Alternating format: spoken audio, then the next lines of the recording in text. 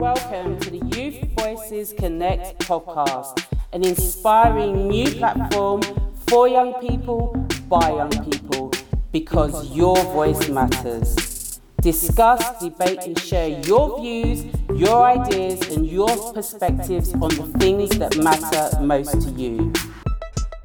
So obviously the purpose of today was just to follow on from the conversation that we had with you, where you're speaking to the community. The idea of today is really for you to hear young people's voices, but then also for them to actually understand what you do. Because I think one of the things that I raised was, I think the 100 Conversations is a brilliant initiative, but as we all know, many young people would not be willing to speak to what they consider to be the police by themselves. So that's the purpose of today. So I am going to hand you over to the young people themselves so that they can find out more about you and what you do and what they would like to know as young people from Bedford. Vanessa, that's absolutely fine. I'll answer any question I possibly can. Brilliant. So who's going first? Like, what do you have to do as a crime commissioner? As Peace and Crime Commissioner, well, there are a whole number of things. First of all, the important thing to know is that I am not the police. I'm elected right the way across the whole of Bedfordshire to hold the police, hold the Chief Constable to account, make sure he's doing his job properly and make sure that the police are doing their jobs as they should do. So that is my primary job, and I'm elected into the role, and that's for 4 years. Well, it was supposed to be for 4 years. Felt that I had taken things as far as I could in terms of winning extra money from government. I really wanted to keep the focus on Bedfordshire and for them to realise that I was unhappy about that and that we needed more money and more police officers here. One of the other things I do is I receive £1.6 million in funding to improve community safety and to particularly support all victims of crime. So, for example, among the things that I've introduced as PCC over the last 4 years, I've created a whole victim support service for anyone who's affected by a crime, not just the victim, but it could be a parent, could be a child, could be a friend or a partner. And we aim to get in contact with a victim of crime within 24 hours of it being recorded by police, at Bedfordshire Police. So there are all the support services available through this organisation, which is called Signpost. And another thing I've done is I've set up something called Direction for Bedfordshire. Both of these services, by the way, are backed with websites with all the online services. But Direction for Bedfordshire is for ex-offenders. It's for people coming out of HMP Bedford, that's Bedford Prison, and those who want to change their lives around and go straight. And I've put it together with ex-prisoners, so I put it together with some ex-lifers, and I wanted to make sure that it was providing information that the prisoners themselves felt they would need on the outside. And so the sort of things they asked for were same-day benefits and employment advice in job centres. So I organised that with the job centres. They asked for details about accommodation. They wanted to know about health and wellbeing services, and particularly drug and alcohol rehabilitation. And very interestingly, they wanted family rehabilitation services, arbitration, so that those who'd lost contact with their kids or their partners or their parents while they were inside had someone who could intervene and help do that. So that's all the grant funding side of my work. So on the one hand, holding the Chief Constable to account, speaking to him every couple of days and having a big strategic governance meeting with him once a month where we drill down into how Bedfordshire Police is performing across the board, including a race and diversity section, because I've been absolutely determined as PCC that we have police officers who look and sound like our actual communities. So in that 4 years, we've come to a point where we were second, we are just third in the entire country of all 43 police forces in the numbers of BAME, black, minority, ethnic police officers that we have in Bedfordshire. And that's been hard won. It's been about winning trust and confidence with various communities and obviously with people who've applied to join us. But we were second only to the Met, and that's amazing because we've only got 1,300 officers, or slightly under. Did you say that there's more black, what did you call it? Black and minority ethnic. What? Black and minority ethnic officers in Bedfordshire Police. They have the most amount of... Is it? Because I haven't seen much. Can't lie. I don't think I've ever seen it. I I lie. Yeah, I don't ever seen that. So is that a plan that's coming into place? Yeah, but It's what we have right now and are increasing. So right now, we're the third in the country. We have 11% of our police officers are black and minority ethnic. Oh. But where you are, Yeah. the vast majority of our officers are from diverse backgrounds. The vast majority of them are in Luton and Bedford, not exclusively. But the reasons for that are in Luton and Bedford, there are 142 languages that are spoken, and we've got the most diverse communities in our whole county. It's my aim to make sure that wherever you live in the county, you see black and Asian faces on duty in Bedfordshire as Bedfordshire police officers. Do you think that would make us feel like us as black, mixed and Asian people feel more comfortable to speak to a police officer? Because I would say, if I saw a black police officer and he was like stopping and searching lights, I think I think he would get like violated in a way. But with that, do you think as the PCC that would make us feel more comfortable? Well, I think that it should give you more confidence instead of it being a white police force policing diverse communities, that it's a police force that looks and sounds like the diverse communities as well. And I have to say that hasn't been the experience of our officers on duty. We have more officers from the Asian communities who come forward and want to join us than the Afro-Caribbean communities at the moment. It doesn't mean to say that we haven't got Afro-Caribbean officers, we certainly have. And we try to make sure that we promote through the system as well. So, for example, our third in command at the moment has just been promoted, and he's an Asian officer called Sham Basra.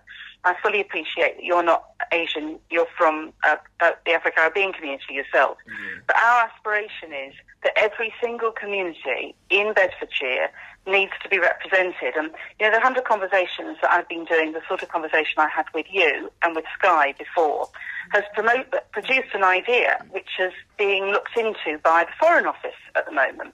Because a number of people said to me, you know, what I really dislike is that we think that the police look at the black community and they see us all as one black community. They think we're all Jamaican. And actually, that, and honestly, I think that there's probably something in that. And they've said, a lot of people have said to me, well, even though we're black British, we were born here, and in fact, for most of us, our mums and dads were born here as well. The fact is that we have heritage in different Caribbean islands, we have heritage in different African nations, and we need the police to understand about our background, and they need to understand that we're not all linked to Jamaican heritage. We're certainly not linked to any sort of idea of Yardie-type crime, which emanated from Jamaica in the 70s and 80s. And the Foreign Office is looking at setting up an exchange scheme to bring police officers for me from the African nations and from the Afro-Caribbean nations to work in Bedfordshire. Is that another thing to tackle, like unemployment as well? Are there courses for young people, teenagers and young adults to actually see if they can have like an opportunity in the police force and doing something? That's a really good question. That is a really good question. So what I would say to you is that in the past, there have been enough recruits that they haven't had to run a course like that to prepare them. We have, in Bedfordshire, to reach out to our black and minority ethnic communities, we've run specific recruitment events. And I'll tell you how this works for us. How it works for us is that in order to try to boost our diversity, we try to reach the number of recruits that we need from our black and minority ethnic applicants. And if we can't, from that applicant group, then we go wider than that. So we've been bending over backwards for 4 years to do that. But why you're asking so much the right question right now is that you've probably seen that the government has promised to create 20,000 extra police officers.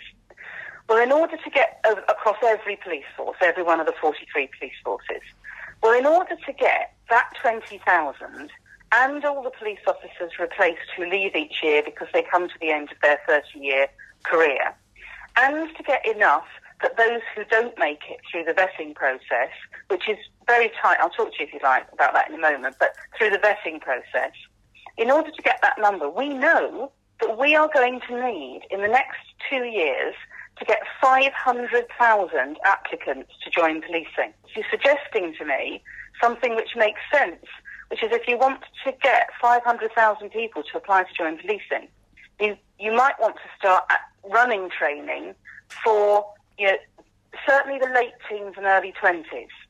Racial profiling is a real thing, like, it's major right now. But don't you feel like stopping searching like people of colour, like more than white people, I guess, is going to prevent them from wanting to become a police officer? Yeah, you have put your finger on the main issue around stop and search. So there are a number of things around stop and search. First of all, as Sky and Max know, because we've talked about this, we have a stop and search scrutiny panel in Bedfordshire, and that is run by an Afro-Caribbean youth leader, and it has representatives of all our communities. And in fact, a very large number of the stop and search scrutiny panel are Afro-Caribbean or mixed.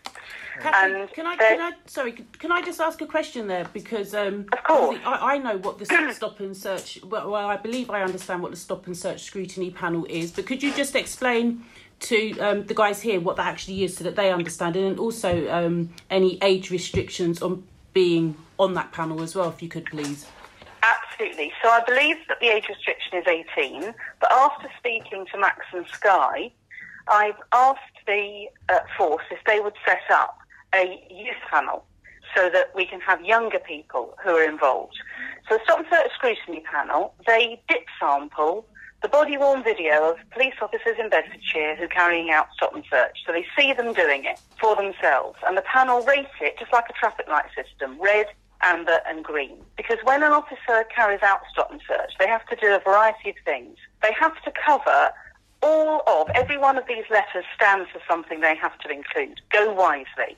It has to include, for example, them telling the person who they are, why they're stopping them, what they believe they may be carrying, and they have to have a belief that they're carrying something in particular at that time, whether it's drugs, a knife, a gun. They have to have a genuine belief that they are carrying that. They can't just be in a particular area or driving a particular car, and they most certainly cannot just be a particular colour. Okay. They have to say which police station they come from.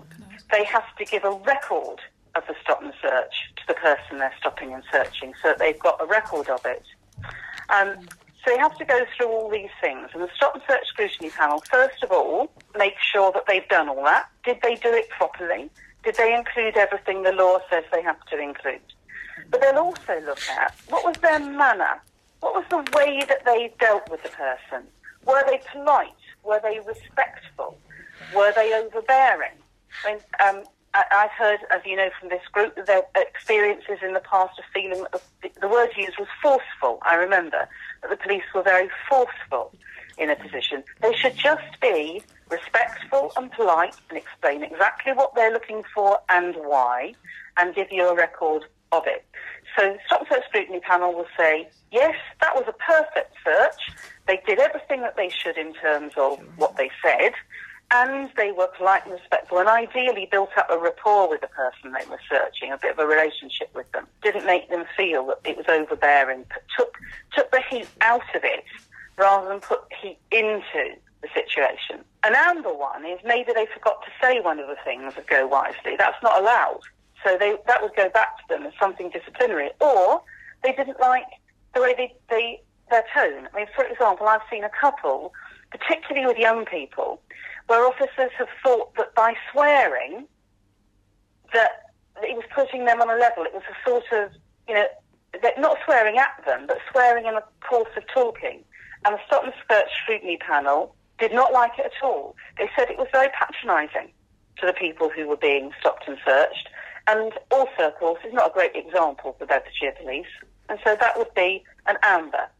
A red would be if they felt either that they had got it completely wrong in terms of everything they needed to repeat by law, and they did not approve of the way in which the stop and search is done. And remember, this is members of the public, just bit sampling, just choosing at random from stop and searches for the panel. Police have nothing to do with it. My office don't. It's not a set-up. We don't choose all the best ones. And we have young people in their 20s there. I mean, one of the guys who's been part of the 100 Conversations, he is a regular part of Stop and Search scrutiny. And he'd said, when he joined, he's 26, and he'd said, when I joined, I really thought that what I was going to see is dreadful stop and searches.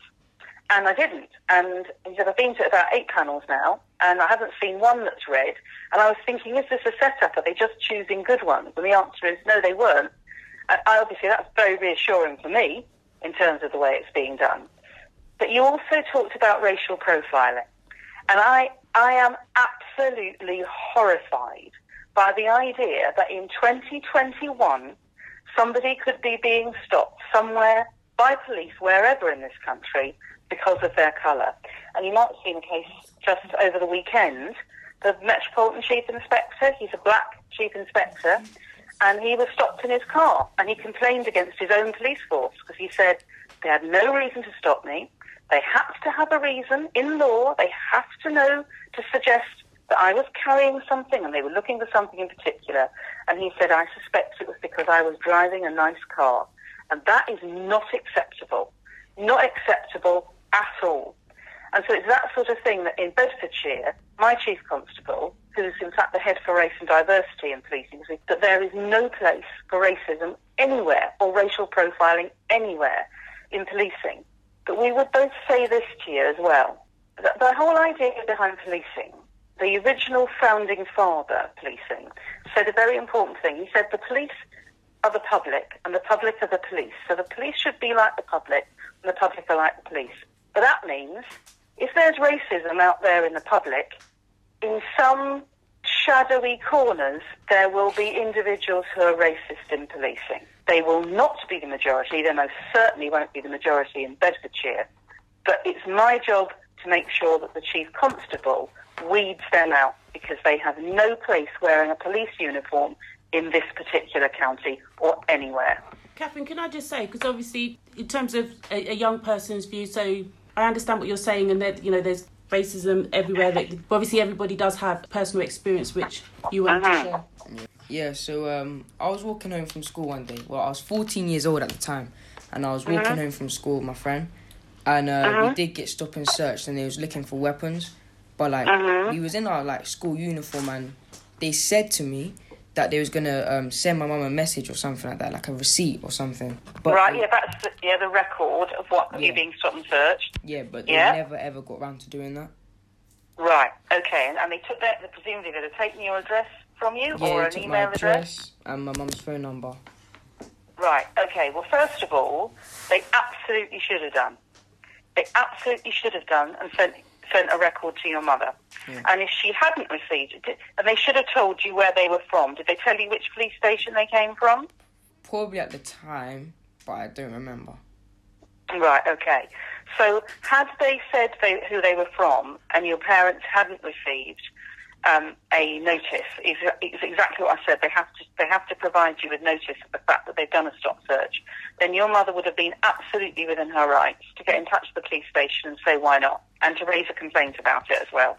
To say that wasn't a proper stop and search, you had been promised that you would be given a record and you weren't, and it hadn't been sent to your home. So the first thing is that already broke the rules. The second thing is, even though in stop and search, officers aren't required in the law to ask how old you are, I think they should. And I've been discussing this with my Chief Constable as a result of the conversation with Sky. And she got stop and search when she was out with people, and she was in her early teens, exactly like you, 14, about 14. And to me, I then spoke to the guy who runs our stop and search scrutiny panel, and he said, I think police not only should ask for the age of the person they stop and search, but they need to take that age into account. In other words, the way in which they stop and search you has to be along the lines of understanding that you are a very young person, and that this is, let's face it, I mean, you're a big guy now and all the rest of it, but at 14, anybody, male or female, white or black, if they're stopped at 14 by the police to be stopped and searched, that is an uncomfortable experience. So did they stop, were you with friends who were also black, white, or did it stop everybody? An Asian person and mixed race. Fine. And did they search everybody? Yeah, all three of us. Right. Well, all I would say is at least that shows that it was equal, whoever was there. The reason that we have been stopping and searching a lot of people in their early teens in the last couple of years, as you will know, there has been an explosion in knife carrying in Bedfordshire and everywhere. An absolute explosion. It's why, has your school ever had a knife arch, or any of the Bedfordshire police or anybody else come in to talk to everyone? Okay. That is... But, yeah. Can I ask a question? Can I? Oh, go on then, guys. I was meant to ask a question like half an hour. Go ahead, Sky. So like a few minutes ago, you were talking about the red, amber, green scheme. Yes. Do you remember last time we had a conversation? We were talking about how introducing that into schools, Exactly. like showing young people what they should expect from a stop and search and know their rights Yes. and what they should receive. Do you still believe in that? Do you think that's still a good thing? I to put into absolutely schools? believe in it. And I've talked to my chief constable about it. And we're going to talk to the local authorities, because you all have PHSE classes, don't you, at school? Yeah. So PHSE is a time when I can get various training into school. So have any of you, for example, seen the County Lines play that went through schools last year, around County Lines?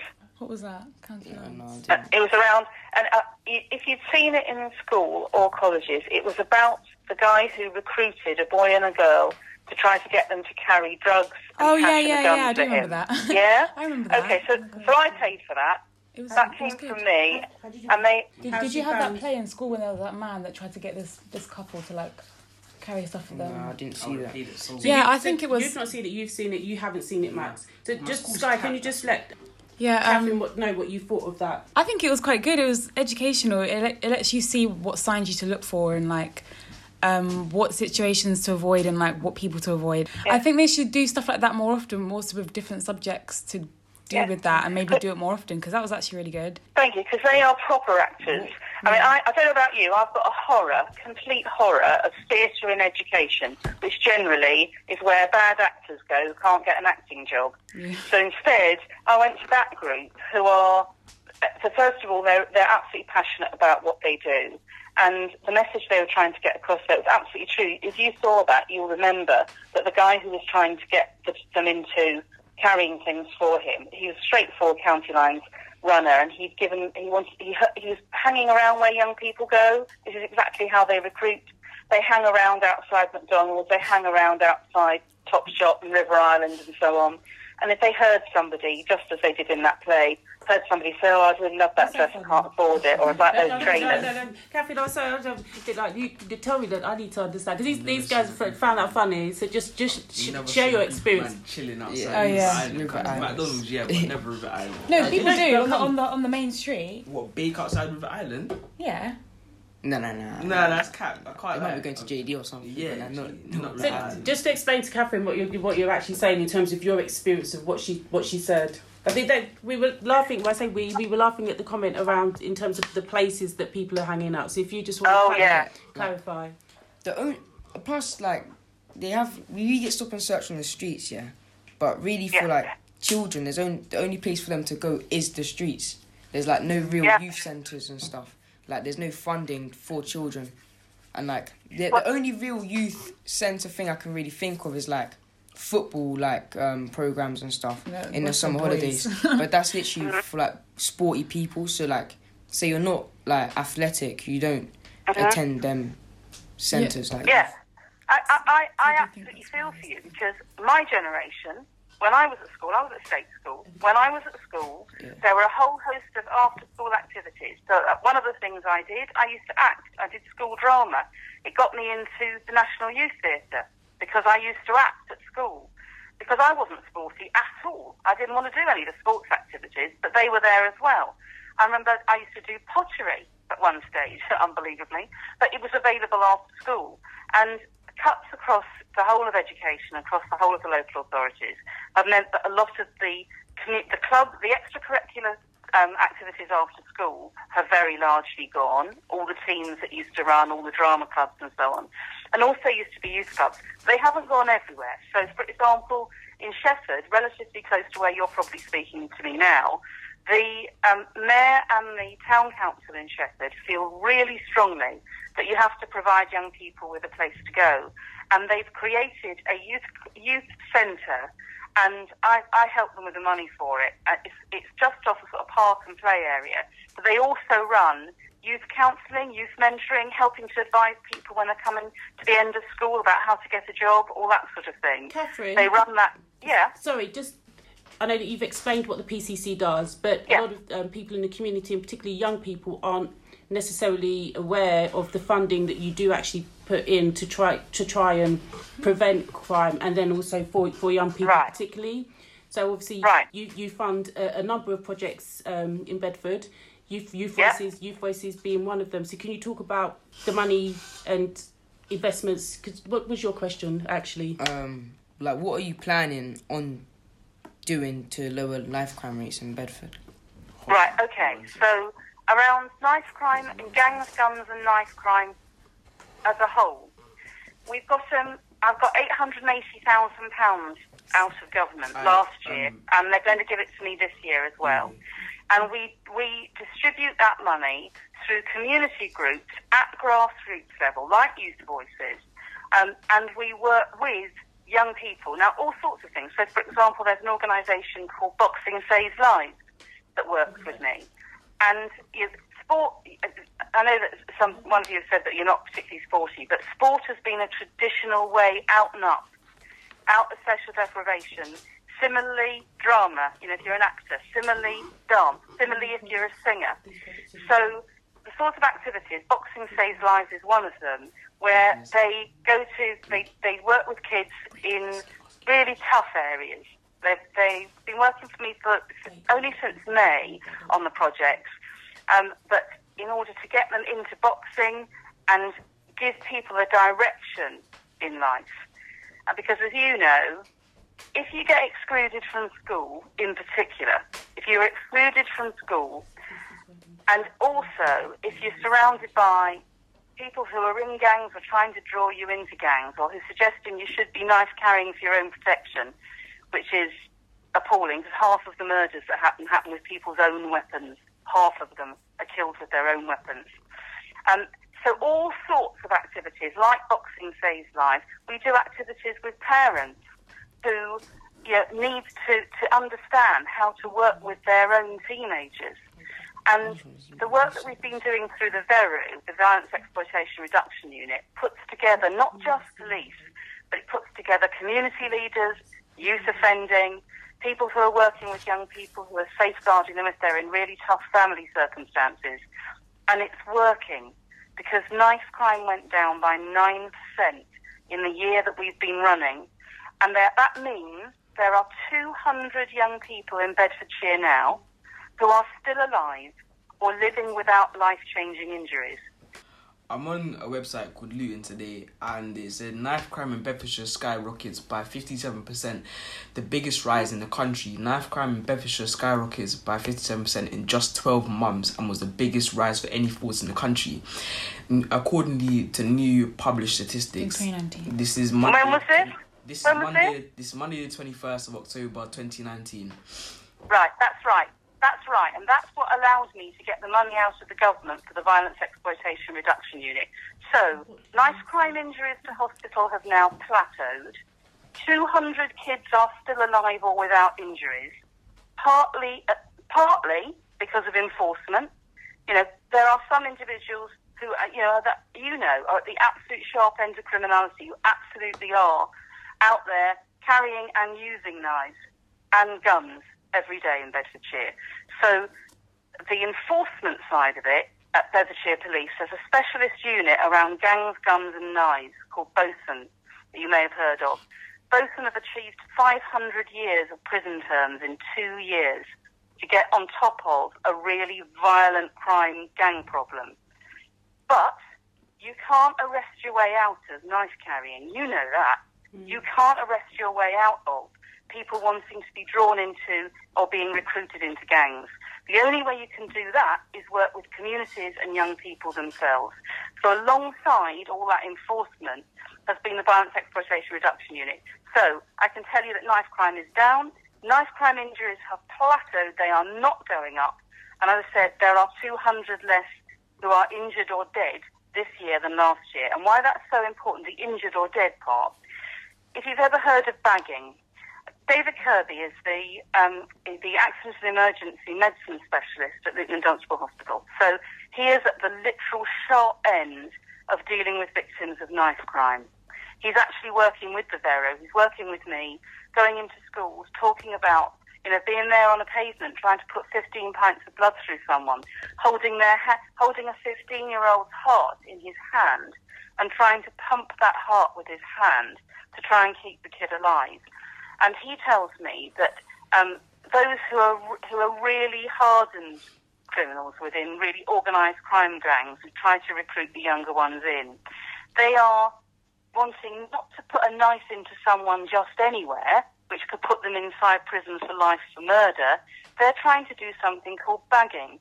They're trying to specifically stick them in the colon so that they'll be in a colostomy bag for the rest of their life, pooing into a bag out of the side of their body for the rest of their lives. And that would get them a wounding charge, possibly manslaughter, so they would serve less time in prison. That is how those people are thinking. That's where colon basically shit in the bag. Oh, Yeah, no, that's yeah, the reality. Yeah, I've heard of that. Oh god. But you mentioned gangs, and say we can prevent people from joining gangs and getting people out of gangs. We have to realise that even if you've joined that, you still can't go to certain areas. So say you're from one place, you can't go to the other place. So we need to have youth centres and places to go in every area, because they're also risking their lives just travelling to go to the place of safety. Yeah, and isn't that appalling that it's about postcodes? There is no real way of keeping people out of gangs, because I would say the way the government is I wouldn't say corrupt, but it's tapped in a way that let me go back to these statistics. It says 9% of black people are unemployed. That is 91,900 people, right? Of black people that are unemployed. Now, this is from I think 2019 as well, and these I would think are in more poor areas in London and in Essex and other places, and keeping people out of gangs is because firstly, most of them will come from a background where their parents would have to struggle, and they might have a single mum, and their mum might not be able to work, or they might be an immigrant, and again racial profiling by the employers saying that, oh, you're African, or you're French, or you're this or you're that. You can't work here because your accent. You can't work here because of the way you look. You might be intimidating to other people. Now, personally, if I was living in an estate, my mum was on benefits, a 2-bedroom flat, I had my younger brothers, my 2 younger brothers with me, and we're all crowded in there. Personally, I would see no other other escape. So what the government needs to do is, firstly, they need to tackle unemployment in ethnic backgrounds, because that is what is keeping black, Asian, white people, not just black and white, and not just black and Asian, also white people. That's what's keeping us in gangs. That's what's keeping us in that same toxic mind frame. You and I know that some of the guys who are running drugs in Bedfordshire, in their teens, will be pocketing between £500 and £800 a week from doing that.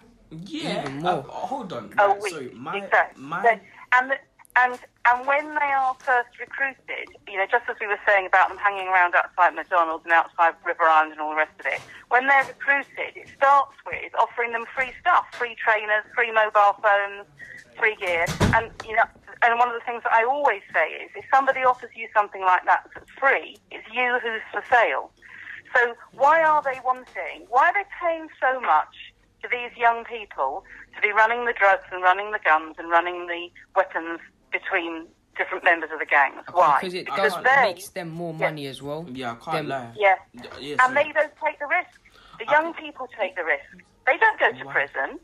They're not the ones who end up in court because they're not there. And for whoever saw that play, that's based on absolutely true stories around Bedfordshire. So how they work it, and you may well have heard this yourself, how they work it is, after a little while, they get one of you to carry a lot of money or get several guns or whatever, but usually a lot of money or a lot of drugs. And then they get jumped and the money or drugs are stolen.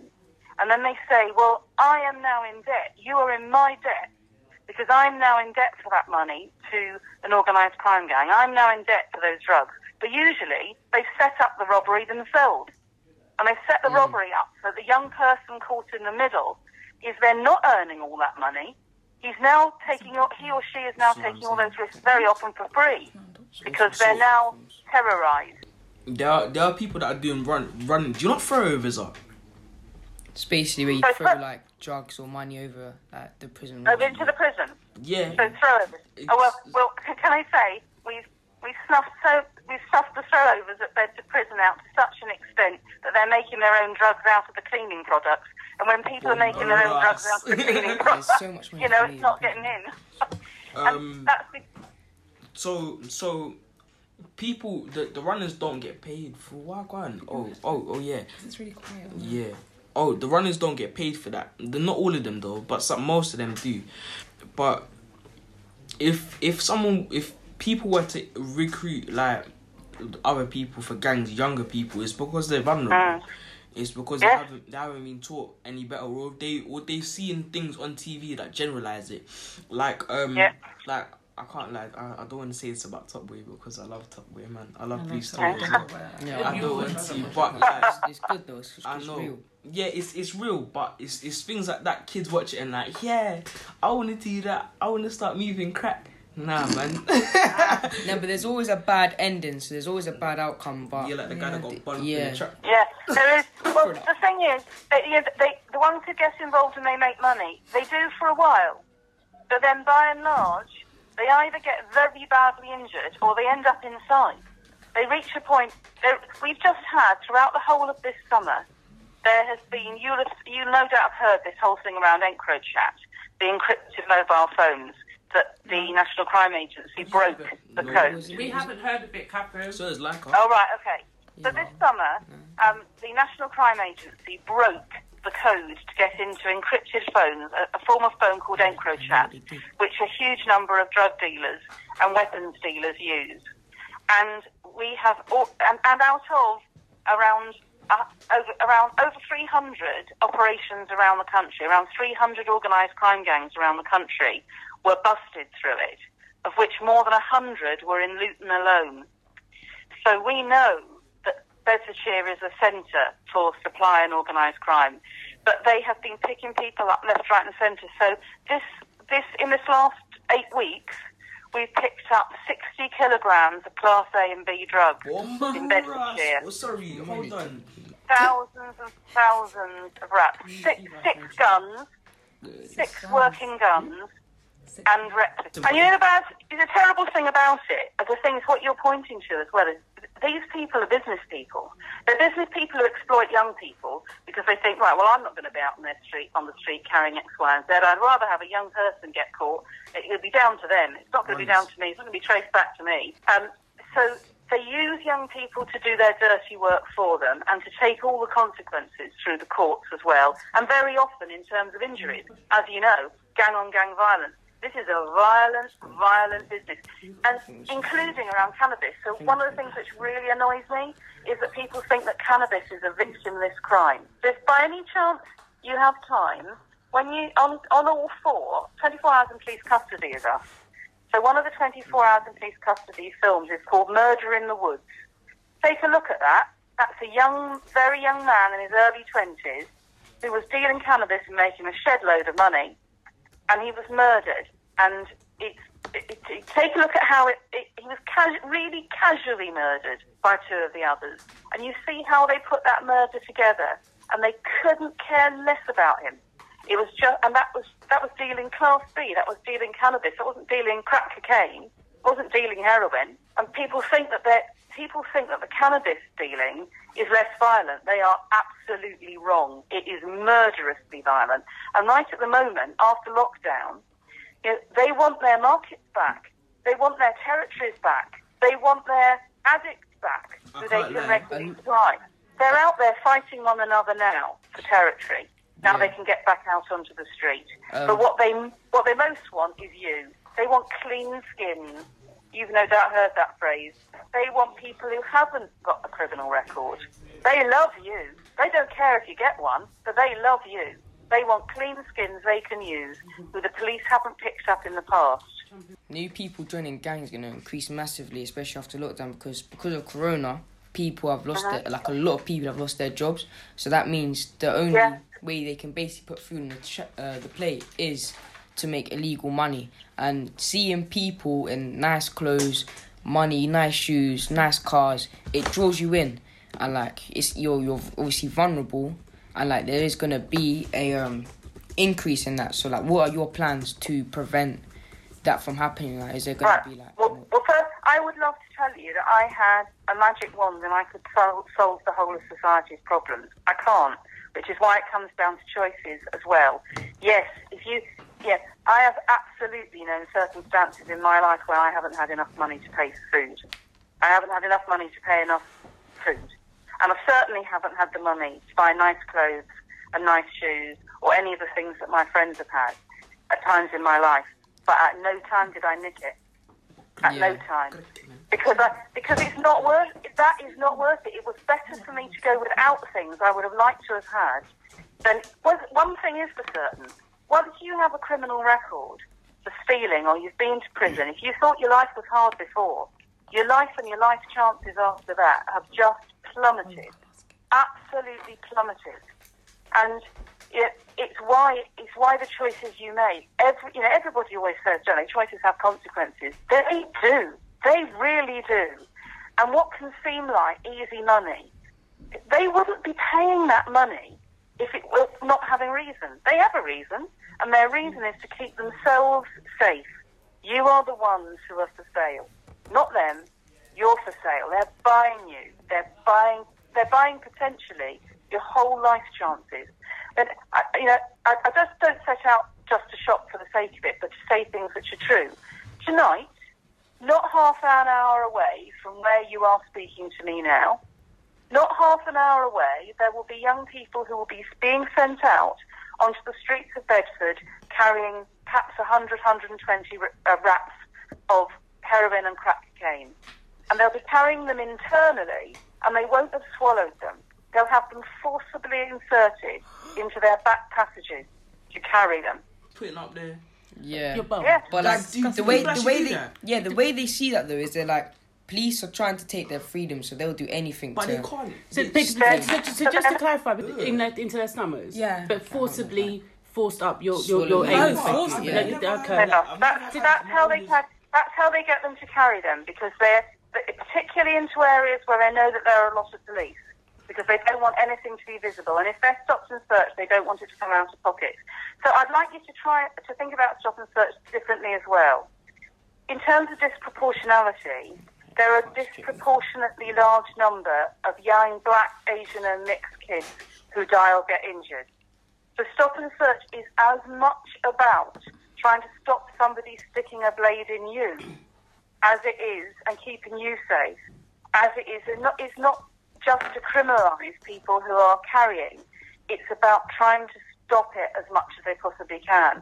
And they don't just go into areas without any intelligence either, having crime intelligence, information.